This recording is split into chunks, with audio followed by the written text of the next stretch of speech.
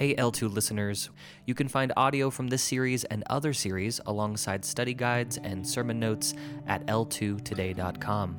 If you have any questions following this podcast, you can email feedback@l2today.com. Today's reading comes from Proverbs, chapter 4, verses 20 through 24. My son, be attentive to my words. Incline your ear to my sayings. Let them not escape from your sight. Keep them within your heart.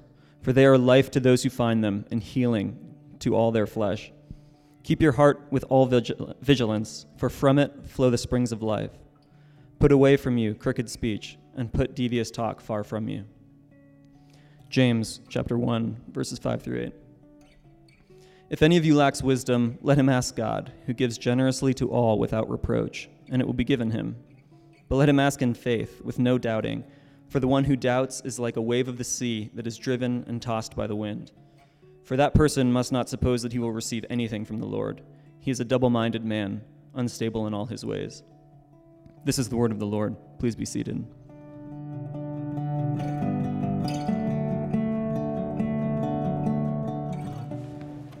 Good morning. It's good to see you all. Welcome to church.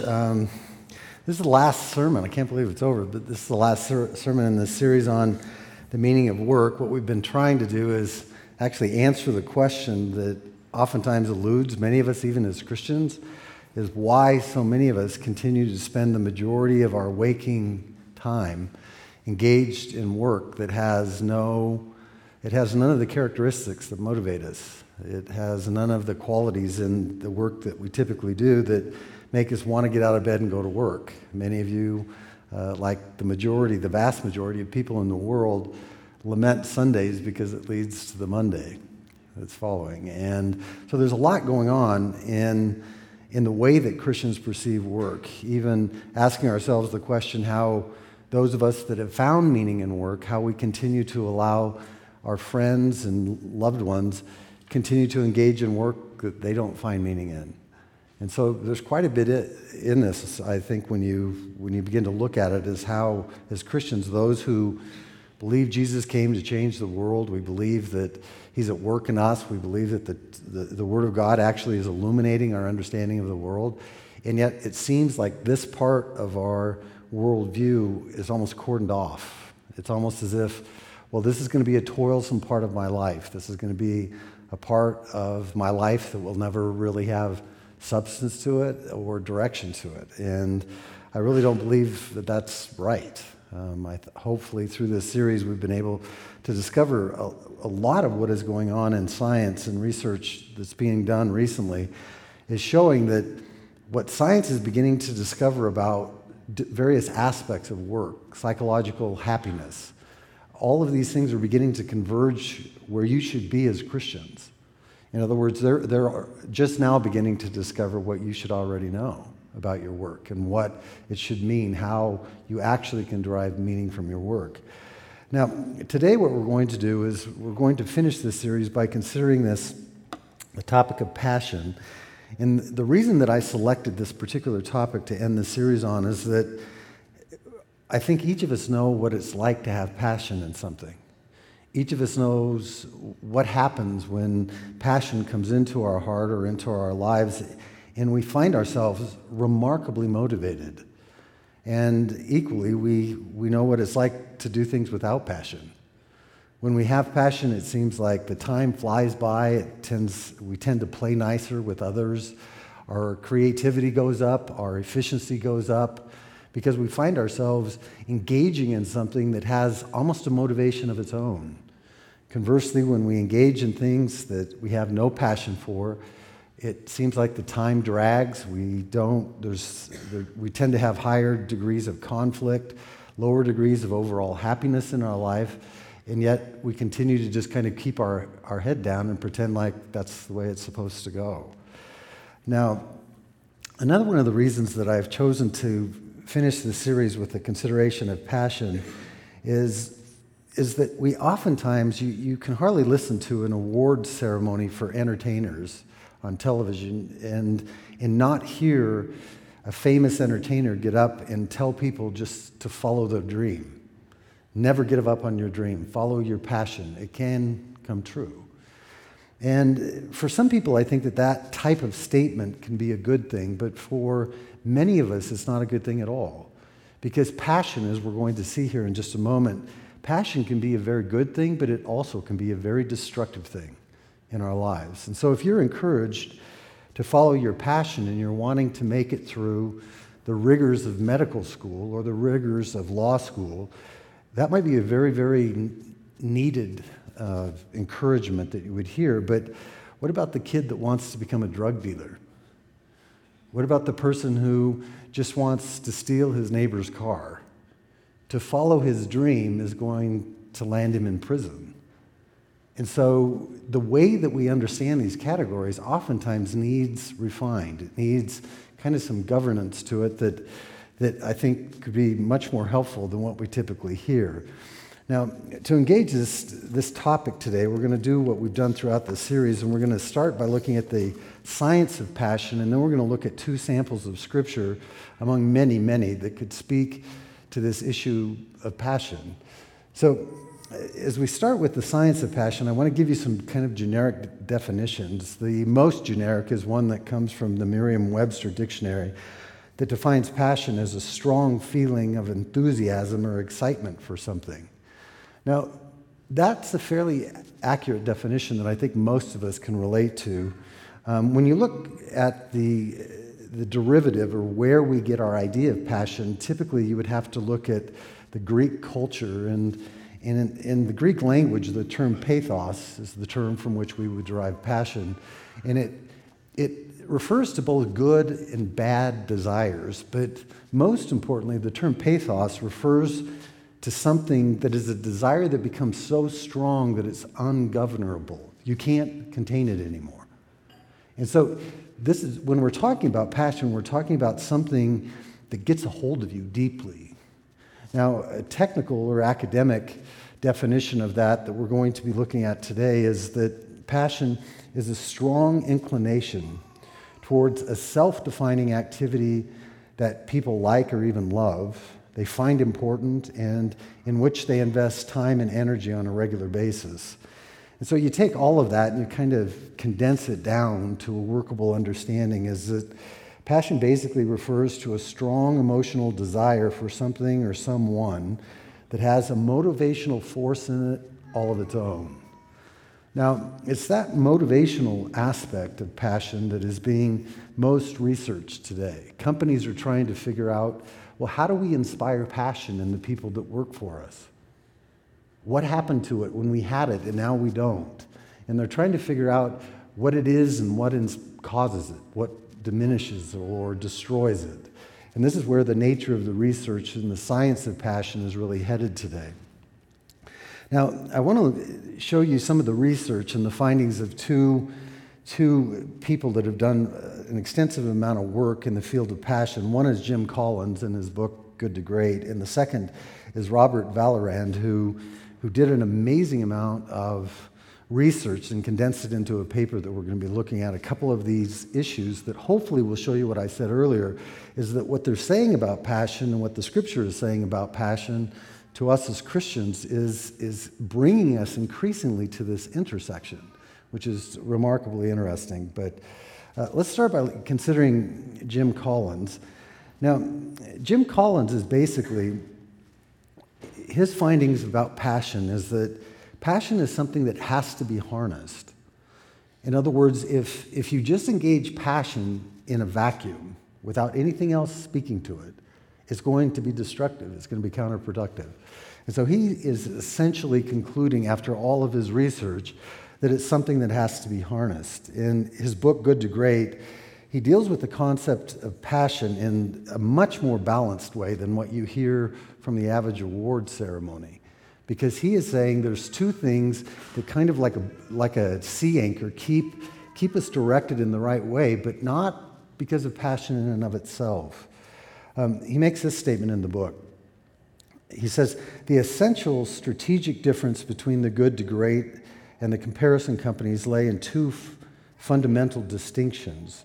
First, the Good to Great companies founded their strategies on deep understanding along along three key dimensions, what we came to call the three circles.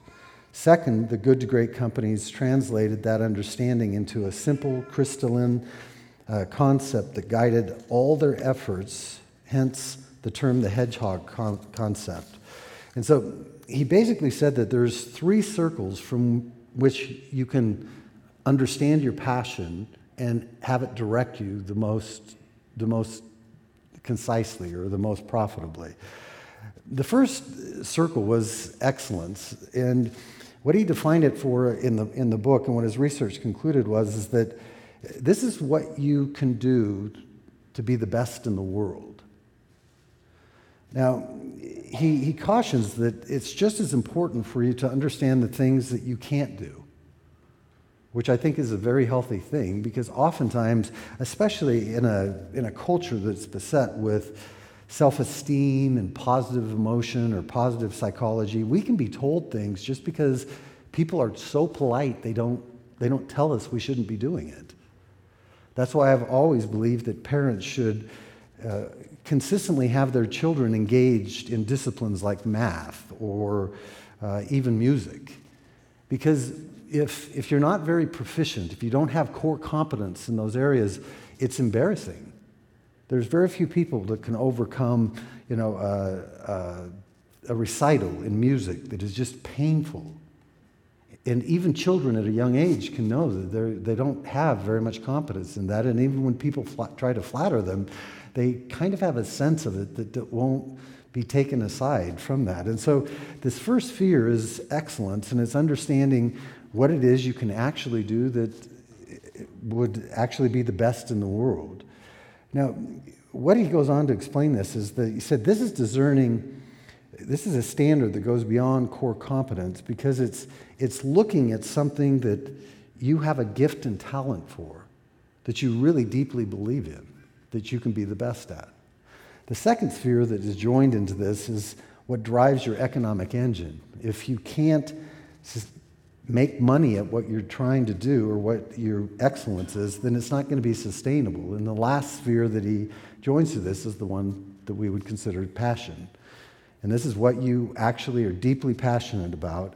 But he goes on to distinguish what they found both in their corporate study as well as with individuals that were remarkably successful and accomplished, is these people weren't looking for what ignited their passion. They weren't looking for what they could start passion with. They were looking at what already had it, what already possessed it for them. Now, over the years of my counseling and coaching, I found that there are some people that when you ask them, well, what are you passionate about? They'll look at you with a strange look on their face. It's almost like, I don't know. And I really don't know that that's possible.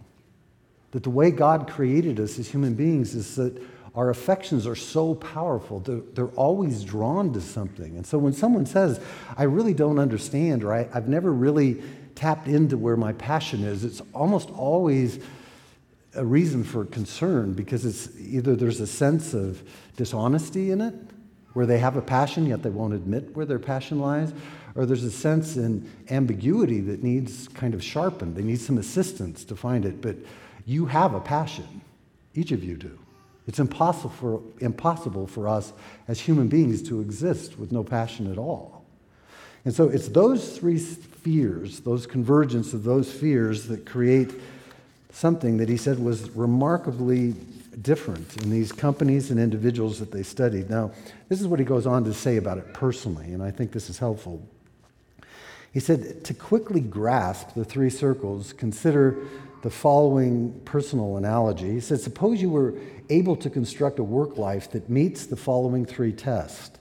First, you are doing work for which you have a genetic or God-given talent, and perhaps you could be one of the best in the world in applying that talent. Secondly, you are well paid for what you do. And third, you are doing work that you are passionate about and absolutely love to do, enjoying the actual process for its own sake. If you could drive towards the intersection of those three circles and translate that intersection into a simple crystalline concept that guided your life choices, then you would have what he calls the hedgehog concept for yourself. And so what he's saying is that you can't follow passion by itself. It must be mixed with a very, very good understanding of a sustainable economic engine and what it is that you can be excellent about.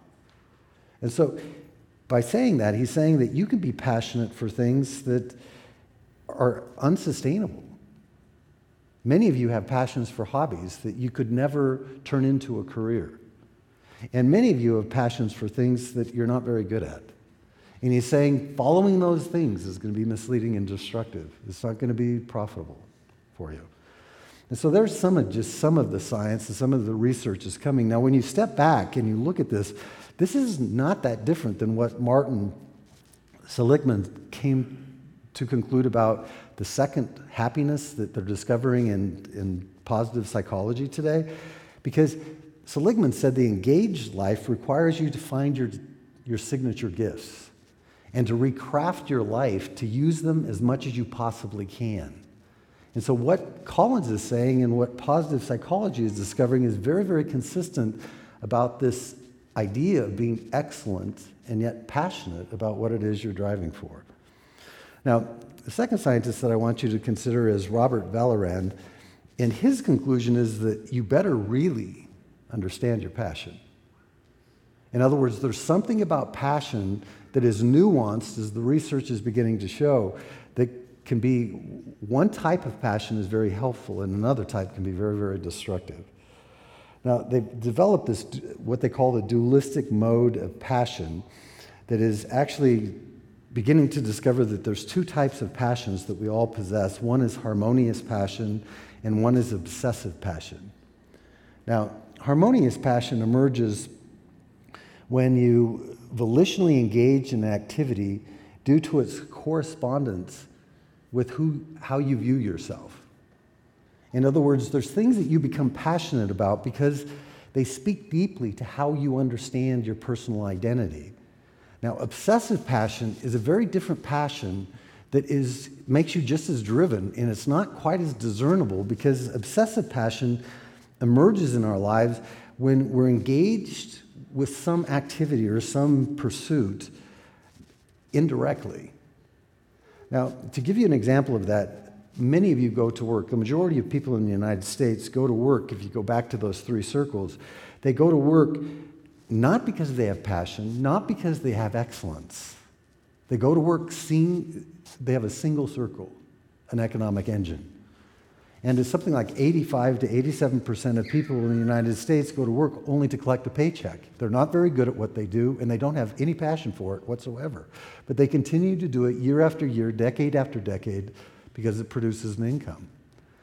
And what he's saying is that the obsessive type of passion that is so counterproductive, we're going to look at it in just a moment, it comes from situations that you become passionate about because of sense of urgency. And so to give you some example, say one of you young couples had a child that was kidnapped, and the demands that were put upon you as the parents to raise the hostage money, or what do they call that? Ransom. Thank you. My mind just went totally blank. So you would be unbelievably diligent to engage that. You would be motivated to where you might not even sleep. You would be frantic in doing it. But you see, that's not that far from how some of you work. There's an obsession about what you do, not because you sense how it engages your identity and how you understand yourself. You're obsessed with what you do because if you don't, you'll lose your house. You're passionate about it, not because of how it makes you 2.0, a better human being. You're engaged in it merely because of the duress or the stress or the fear of what would happen if you didn't. And so it's those types of passions and motivations that are now being able to be researched and analyzed. And what Vallerand and his team actually was saying is that passion is absolutely important because it's the motivational force that leads you to continue. See, without it, burnout is inevitable. He goes on to say that harmonious passion, because of the way it increases our experience of positive emotion, it protects us from disengagement and burnout, where obsessive passion actually drives you towards those things. So if you're engaged in work, even passionately, and you get up and you can diligently go through your work week, you can diligently continue to turn in day after day, week after week, month after month, but it's not because of a deep sense of who you are. It eventually is going to grind you to powder. That's what they're finding. Now, Vallerand kind of condenses his paper into this. He says, in sum, the take-home message from this paper is that being passionate towards a given activity will lead the person to engage in the activity frequently, often over several years and sometimes a lifetime. But here's the crucial part of that quote. He says, harmonious passion for a given activity will generally lead to the experience of positive emotions during activity engagement while you actually do it. Such emotions in turn will foster increases in psychological well-being. Thus, over time, harmonious passion is expected to facilitate sustainable increases in psychological well-being and prevent against ill-being. Obsession passion, on the other hand, while ensuring regular activity engagement, you'll continue to do it, does not produce such psychological gains and may even facilitate, this is a hard term to pronounce, deleterious, thank you. We have attorneys in the group, so they know how to pronounce all that. In fact, I wrote down the pronunciation here, and I just can't read it. But it goes on, he says, clearly not all intentional activities produce positive effects on psychological well-being. In this light, harmonious passion would deserve much attention as a major contributor of sustainable psychological well-being. And so this research is showing what we're going to see here from these samples of biblical teaching, that you can't just blindly follow your passion and expect it to take you to happiness. You can't just muster the courage to quit your job and take another job and expect it always and only to bring you safely into the harbor of happiness. Some of it will destroy your life. And so discerning the difference between good passion and bad passion is a major aspect and a major burden that each of us have, because not all passion is the same.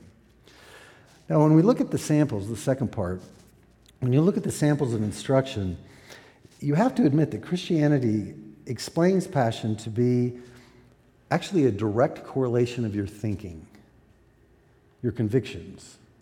In other words, where your thinking resides and where your thinking and what you believe to be true is really grounded from that flow out your passions as well as every other aspect of your humanity. And so oftentimes when you look in Scripture, particularly in the New Testament, you find passion spoken to oftentimes in a very cautious way. It is almost entirely dealt with that way in the New Testament. There's warnings against passion throughout the New Testament. But there are places where you can look at what the Scripture is saying about how a person engages his or her convictions, how you both cultivate those convictions and passions as well as how you maintain them and keep them from suffering loss. Now, the first example that we're going to look at is very consistent with what Paul talked about in 1 Corinthians 13 and verse 1, where verse 11, he said, when he was young, he thought as a child. But as he grew, he outgrew childish things. He had to put them away. And see, we've all experienced that. I think if you were to go back 5 years and certainly 10 years, in your own life, you would have to say that your heart or your affections were set on things that are entirely different than they are now. Possibly you were a young woman at the time and now you're a mother. Perhaps you were working for someone else and now you're a business owner. And your passions have altered through the years. They haven't remained the same. They haven't appeared in a vacuum. You can see that they're circumstantially determined and they've altered themselves over the years. So understanding how it is that we cultivate and maintain passion is critical, I think, in Christian circles. And so this first example, taken from Proverbs chapter 4, shows us that passion comes from actually believing something. Now, before we actually engage this passage, there's many times where you come to scriptures that they require presuppositions. You can't just jump into the text without considering some of the things that the author is already preconceived. There's already a foundation at work, and there's two of them in these verses prior to just engaging them. One is that you all are believing something. In other words, there's great harm possibly in what you believe, as well as great benefit in possibly what you believe. And the second thing that I think is really germane to a place like Denver is the fact that you can actually find truth. Whatever we've been told about it all being relative is nonsense. I can remember a discussion I had with we called it the Breakfast Club, probably 10 years ago now, and there were students from like 6 or 7 different universities in the city that would get together at 6 o'clock in the morning, which I think in and of itself was a miracle. But we engaged a whole bunch of different books. I think Good to Great was probably one of them in the time that we looked at it. And I can remember one day we got engaged, and there was a student from Boulder, and he was in law school, and he came and he proposed this idea that love could mean anything. And I remember just sitting back and listening to the group debate that idea. And I can remember sooner or later what emerged in the discussion is that if love could actually mean hate, part of anything, if love could mean hate, can love really mean anything? If it can mean everything, can it mean anything at all? And the group concluded that it couldn't. Now, the one individual wasn't convinced at all. But I can tell you that there's something about this, that what he is saying in these verses is that you are inevitably going to believe something, number one. And number two, truth can be recognized. It can be brought into your life. Now, with those presuppositions, I think you begin to look at what he says in these verses in a very interesting way. In verse 22, he gives you the motivation to do what he's going to exhort you to do. And in verse 22, he says, "For these are life to those who find them and healing to all of their flesh." And now what he's saying is that these words don't lead to life. What he's saying is that these words are life itself. In other words, by possessing certain understandings, there's an alteration of our worldview. There's a modification of it that actually leads us to everything that we're pursuing. It's right there, and that's the exhortation. That's the motivation or the incentive that he's built into it. And so when he gets to verse 23, he tells you the exhortation. He says, you better dispose yourself towards the protection of your heart with all the diligence you can muster. Because who you are as an individual will emerge directly from who it is you are internally. So you better protect it. Now, what's interesting in that is that he's really pointing out that the things that you believe will make you as a human being. It's very similar to what Paul would write about 1,000 years later when he says, "Don't be conformed to the world, but be transformed by the renewing of your mind." And there's a deep aspect of this as Christians that we know that we can't believe anything that comes down the pipe. We can't succumb or move away. There's a pursuit that is necessary for us to govern our lives, which certainly includes our passions. He says, from your heart flow the springs of everything that you are. The genesis of who you are as a human being is tied in a direct correlation to how you think. And so I think as a city, as a generation, I think we can listen to that without much difficulty, right? There's nothing threatening about that in and of itself until you begin to think of the fact that believing anything at all is a remarkable loss of personal freedom. And it's built into these verses. And the reason is that he says you have to keep these, which means that the belief of anything deep inside of your heart is going to require you to be pushing towards something. And he says you need to put away from yourself crooked speech. In other words, the courage to believe something about the things around you is going to drive you towards some things, just like it's going to drive you away from other things. It's both positive and negative. That's a loss of freedom. Because you cannot just choose to believe whatever you want any longer. Not if you really believe anything at all.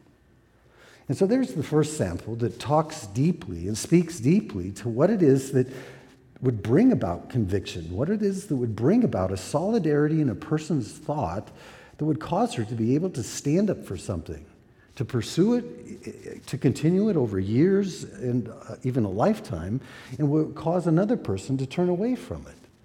And so there's something in the cultivation of passion that Scripture speaks to deeply.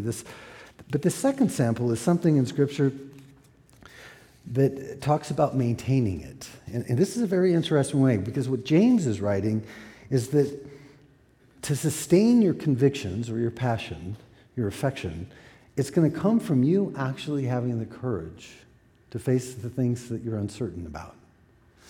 Now, I personally grew up in churches and even in my own walk with the Lord over the years. I oftentimes was counseled away from my doubts. And it sounded really innocuous. It sounded like this, that, well, you just need to believe more. You just don't have enough faith. You don't have enough hope. And that was my problem, is that there was something about my understanding of my faith that wasn't answering the questions that I had, and it was causing conflict inside of me. It was causing me to question the things that I had formerly not questioned. And that advice, I think, is unbelievably destructive to your passion. I think some of you inevitably are going to be stuck there even this morning.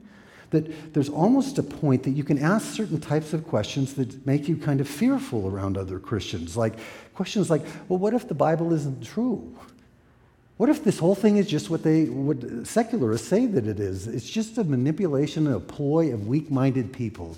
And the only reason that you can continue to hold this is because you won't dare to think for yourself. And if you would, you'd see through this and you'd stop. What if that's true? You see, my doubts are much more serious than that. When I graduated from seminary in 1992 and I came home, my youngest brother and his wife, they didn't believe some of the things that I was saying then. I came back different than I did when I left. And I remember him telling me that they said that let's just see if these things are true. And I can tell you over the next, he was killed in 2010, but I can tell you over the next 18 years, he trusted me. And some of my deepest doubts come from the fact that one day I'll find out that he wasn't saved. And it's not, I don't have any reason to question whether my brother was sincere in what he believed, but what if he trusted me with everything and he doesn't make it to heaven? You see, there's a doubt that I don't think any of you should have that much difficulty in thinking that I could possibly have in my mind. What do you do with things like that? What do you do when you question the Scripture? What do you do when you say, I just can't bring myself to believe that? Well, these verses in James 1 are speaking deeply to that. They're talking about what happens when you really don't know what you believe and whether you can continue to hold on to it any longer. And so there's something in this. In James chapter 1 and verse 5 to 8, his primary point is the avoidance of doubt. There's no dismissing that. But what's particularly interesting is the meaning of the term double-minded. Because when he uses that, it literally referred to a person who was suspended between two opinions.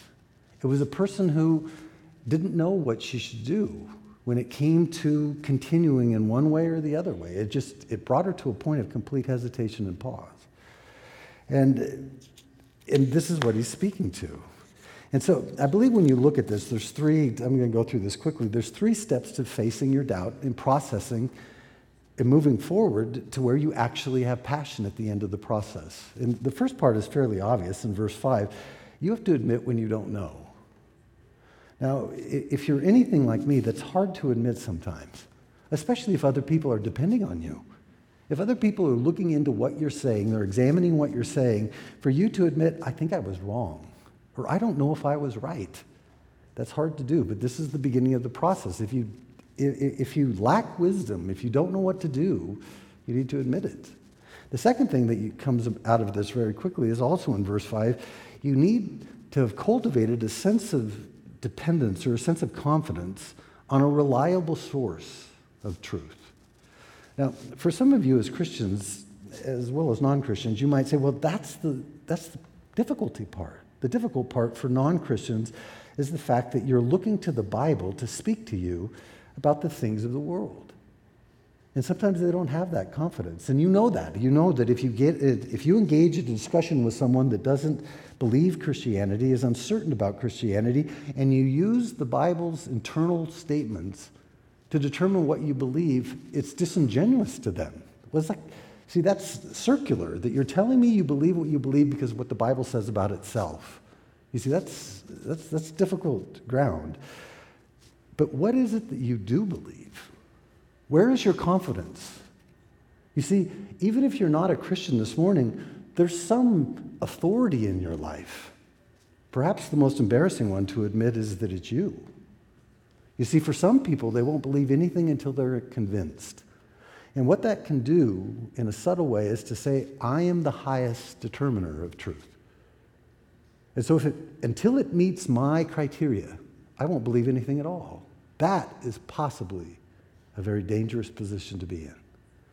But as a Christian, a person who fundamentally claims the gospel to be true, we look to the authority of Scripture. We're able to say, okay, what does God say about this? And that's what he says in verse 5. He says, if you don't know what to do, let him ask of God, who gives generously to all without reproach, and it will be given him. In the original language, it reads kind of like this. If you lack wisdom, ask of God, who gives to all without discrimination. That's a remarkable promise that he says, if you really want to know, ask me and I'll tell you, both as Christians and non-Christians. And so you have to admit when you're wrong or you don't know, and then you have to admit that you actually depend upon a reliable source. And what C.S. Lewis said about this, I think, is remarkable. He said, I believe in Christianity as I believe that the sun has risen, not only because I see it, but because by it I see everything else. You see, there's a Christian worldview at work.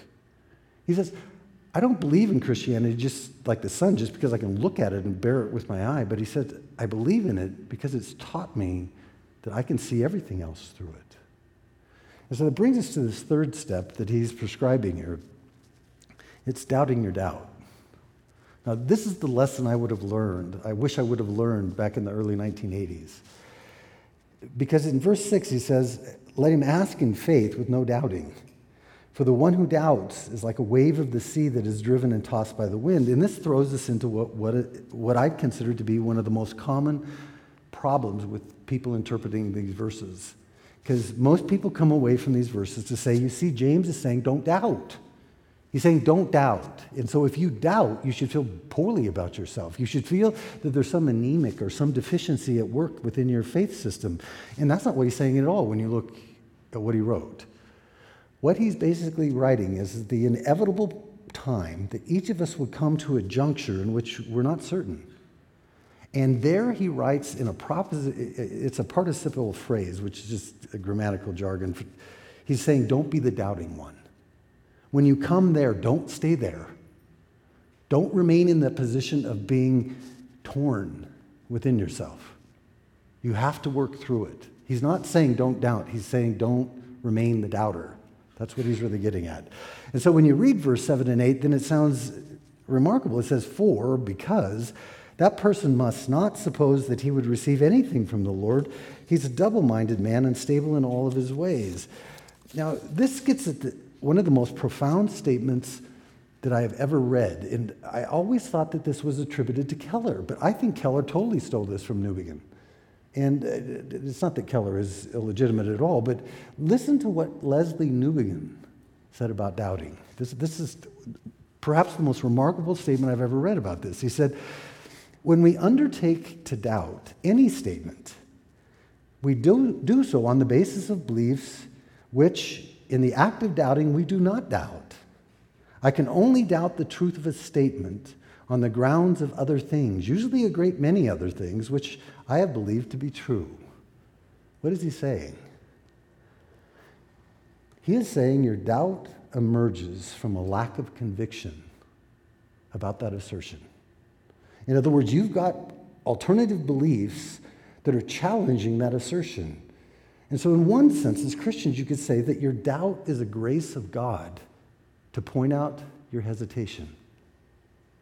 It allows you to discover something that you couldn't discover without doubting. And it forces you to get off the fence. It forces you to deal with the conflict that's in you because of your beliefs in something else than what the Scripture is asserting. If that is true, which I believe it is the only way you can grow. Because you think about it, when a person is first converted to Christianity, there's just a few things that she's believed to be true. There's just a handful of propositions that she's able to say, I really think that that's true. I think that there is this fall that's at work. God intended this world and brought it into existence to accomplish something that was completely destroyed in the 3rd chapter of the Bible. And because of that fall and the effect that it's had on us, we have continued to live without God and to assert that we can have everything that he promised us without him. And what he did is promise to fix it through the gospel, through the sending of his son. He said, I'm actually going to provide something for you to which you can have and be all that I intended for you, but you're not going to have it any other way. And a person who takes that deep inside of her heart is a person that's able to say, I can trust him to lead me through this. But if what James is saying is true, you have to expect him to lead you this way. Because that's beyond some of those suppositions that you affirmed. Suddenly you're convicted about how to engage in marriage or your sex life. You're suddenly convicted about how you treat other people at work. And by the unnerving part of the doubt, he's forcing you to get off the fence. And in that sense, he's pushing you into your faith or pushing you out. But there's no middle, not anymore. And so what James is saying is that, listen, you're going to come to times where you lack wisdom, right? You all do. And when you do not be the doubting one. Don't be the one that tries to live there. Because if you do, you shouldn't expect to receive anything from God.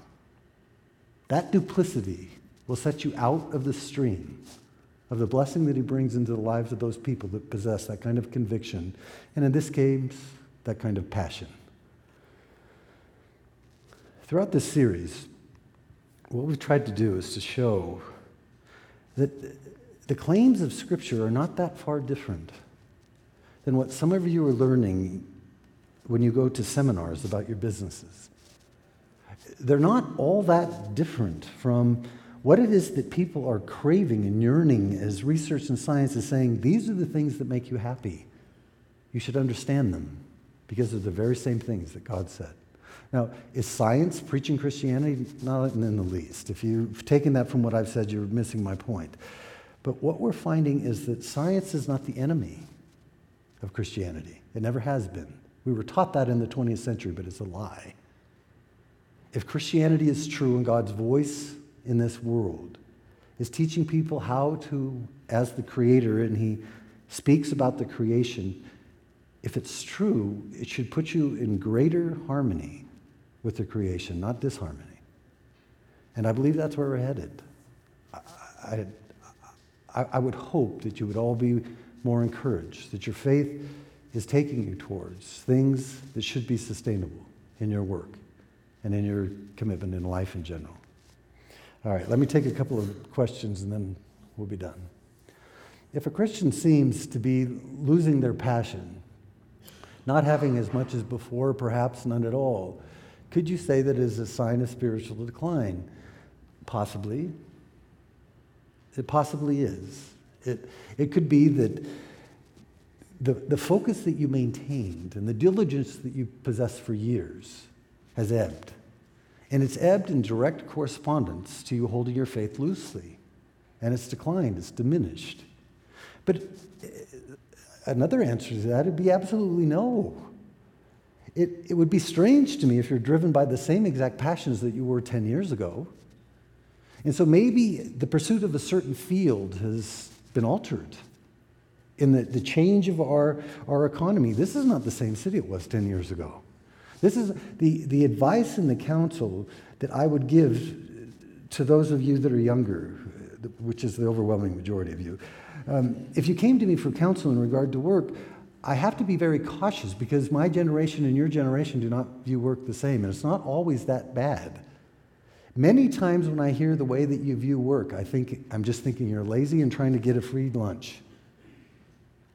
But that's not always true. I've told you before that I have young people come in with me all the time and they say, how do I maintain work and life balance? And I always say, I don't know, because I never have. I never have. And there is a generational difference now, but I don't think it's all wrong. I think that there's a future for people understanding what it is that they can do and how they can do it in a passionate way. And I think as they engage that, they find something that many of us who just ground it out before never discovered. And so if your passion has changed, try to find out why. If God really is convicting you that you don't hold your faith as importantly as you did before, then repent and change. That's not that difficult. Start reading your Bible again. Engage with community that can actually sharpen you as you sharpen them. But if that's not the case, then try to figure it out what he's showing you. Trust him. If God is in it, act like he's in it. And he'll take you to places that you never dreamt possible. So a very good question, but it's very nuanced. Our answer to that has to be nuanced or it would be misleading. Next question. How do we respond to and discuss with non-Christians secular research that reports that happiness can come from anything other than religion? I have no idea where these questions come from, just so you'll know. But I can tell you that my primary response to that would be try to do it in a way that isn't churchy. Because if you try to explain like these things like this in a real churchy manner, it makes people vomit in their mouth. Even if they never explain it to you, it's already happening. It's already happening. I have it happen in my counseling office all the time. And I have to keep mints in my briefcase because I don't want my breath to stink after all of that vomiting. And the reason, and that's a little bit in jest, not entirely though, we have to learn how to talk about our world in a meaningful way. Because what drives your neighbors, what drives your children, what drives your spouses isn't always wrong. In other words, they can't, there's the majority of people, probably I would just suspect, and I don't have any statistics on this, that are in our military are willing to lay down their life for you. Do you realize that? And just because they're not Christians doesn't mean that they're just moronic and they don't understand anything at all. And I can remember sitting in a conference that Timothy Keller did in 2008. It was called the Dwell Conference. And he spoke of two different passages that I wished I had heard this in like 1990. Because he started in 1 Corinthians 2, Paul said, I didn't come to you in persuasive words of wisdom. And I heard that part. That was the part that they taught me in seminary. And he said Paul did everything he could to avoid any form of psychological manipulation. But then Keller turns to 2 Corinthians chapter 5 and verse 11. He says, knowing the fear of the Lord, therefore, we persuade men. And he said, what Keller did, he said, that's the exact same term. And you see, I had never considered those things. Because they told me things in seminary, like 1 Corinthians 2:14 says, the natural man does not accept the things of God because to him they're foolishness, they're stupid. And they cannot accept them because they're spiritually appraised.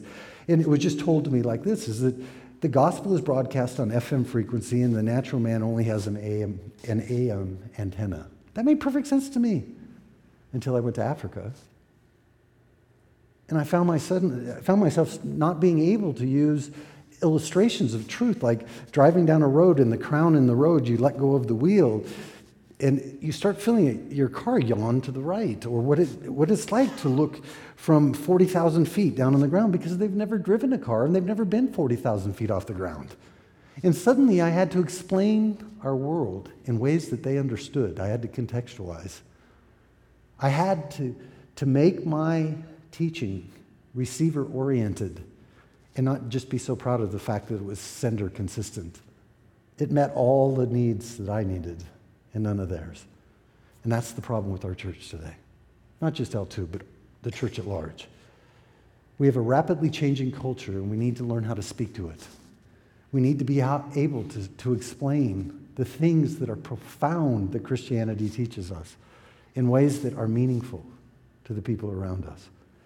And I know that's a long answer, but I'm just telling you, ask that God would show you whether or not you're actually effective or not, and those that you talk with. Maybe even have the courage to ask them if you are. Perhaps the greatest thing that could have happened to me in the early 1990s is if somebody would have said, "You're completely ineffective. You're not being faithful to God because you're not being faithful with me." Maybe that would have gone a long way back then. Last question. I knew there was one more today. Can the economic engine element of passion come more from greed than from a genuine assessment of what work we should be doing? Well, of course it could. Of course it could. We all know that it's easier for a camel to pass through the eye of a needle than it is for a rich man to enter the kingdom of heaven. That just talking about how easily our affections get misled because of wealth. And so, yes, we can actually be misled when it comes to saying, all right, I don't have an economic engine. How can I make this work? And then suddenly we're willing to do something we have no passion for just because we make money. If you do that, I promise you God is not mocked. We see it all the time, right? Go back to the two circles. A person who has excellence, world class, and a person who has excellence in an economic engine. What this looks like is meeting your doctor outside of his office. You meet him on the golf course, and you don't even recognize him because he's developed like an alter ego. He can't bring himself to retire from medicine because he's too good at it. He makes too much money. So he drives his passion from something else. He's trying to artificially sustain that engine for a few years. And so there's something about this that you have to be very careful, is to say, I would start with your passion, to say, okay, what is it that God has given you a heart for? And then ask yourself, am I very good at it? If I'm not very good at it, can I become good at it? And if I become good at it, how can I sustain it? And then you'll have all three circles. But this is not an easy thing to do. And many, many people have been misled by trying to do it the wrong way. Very, very good question. All right, let me pray, and we're going to finish our service. We're going to first take communion, which L2 communion is open. You don't have to be a member of L2. Communion is basically a public testimony. The broken bread represents a body that was broken for us, and the glass of wine represents the blood that was shed for us. And by doing this, you're actually saying, this is my life. And so if you're not a Christian, don't do it. The bread and the wine are not that good, so it's not worth that. But if you are a Christian, examine yourself and come and do this. Show the rest of us that this is who you are. Let's pray. Father, I would ask that these would be a few moments where maybe we could step back with just a judgment day clarity and be able to ask ourselves, what is it that I believe about my work? I know that there are people in this room that kind of slavishly just grind out a Monday to a Friday, waiting for the weekend. And I hope what we've seen throughout this series is that you're jealous for us. When Solomon came out of all of that funk that he was in the book of Ecclesiastes, he made this statement over and over again that there's no better thing than for a man to eat and to drink, to enjoy the wife of his youth, and to enjoy the labor that you've given him. And if we find that, we have found a gift from you. And Father, given all that you have revealed to us in Scripture, I believe that there should be far more of us that have unbelievable motivation and passion towards our work than we do. And to discover that means that we're going to have to admit that we don't know how to do that. We're going to have to seek a source of truth that actually is credible. And we're going to have to doubt our doubts. We're going to have to be willing to grow and to change. And so I ask that you would give us that rich blessing that Solomon discovered. As we take of communion, partake of it this morning, help us to witness to this city that we do indeed love you and what you've done through us, through your Son, Jesus our Lord. We commit these things to you in Jesus' name. Amen. You can find audio of the series and other series alongside study questions and sermon notes at l2today.com. If you have any questions, send an email to feedback@l2today.com.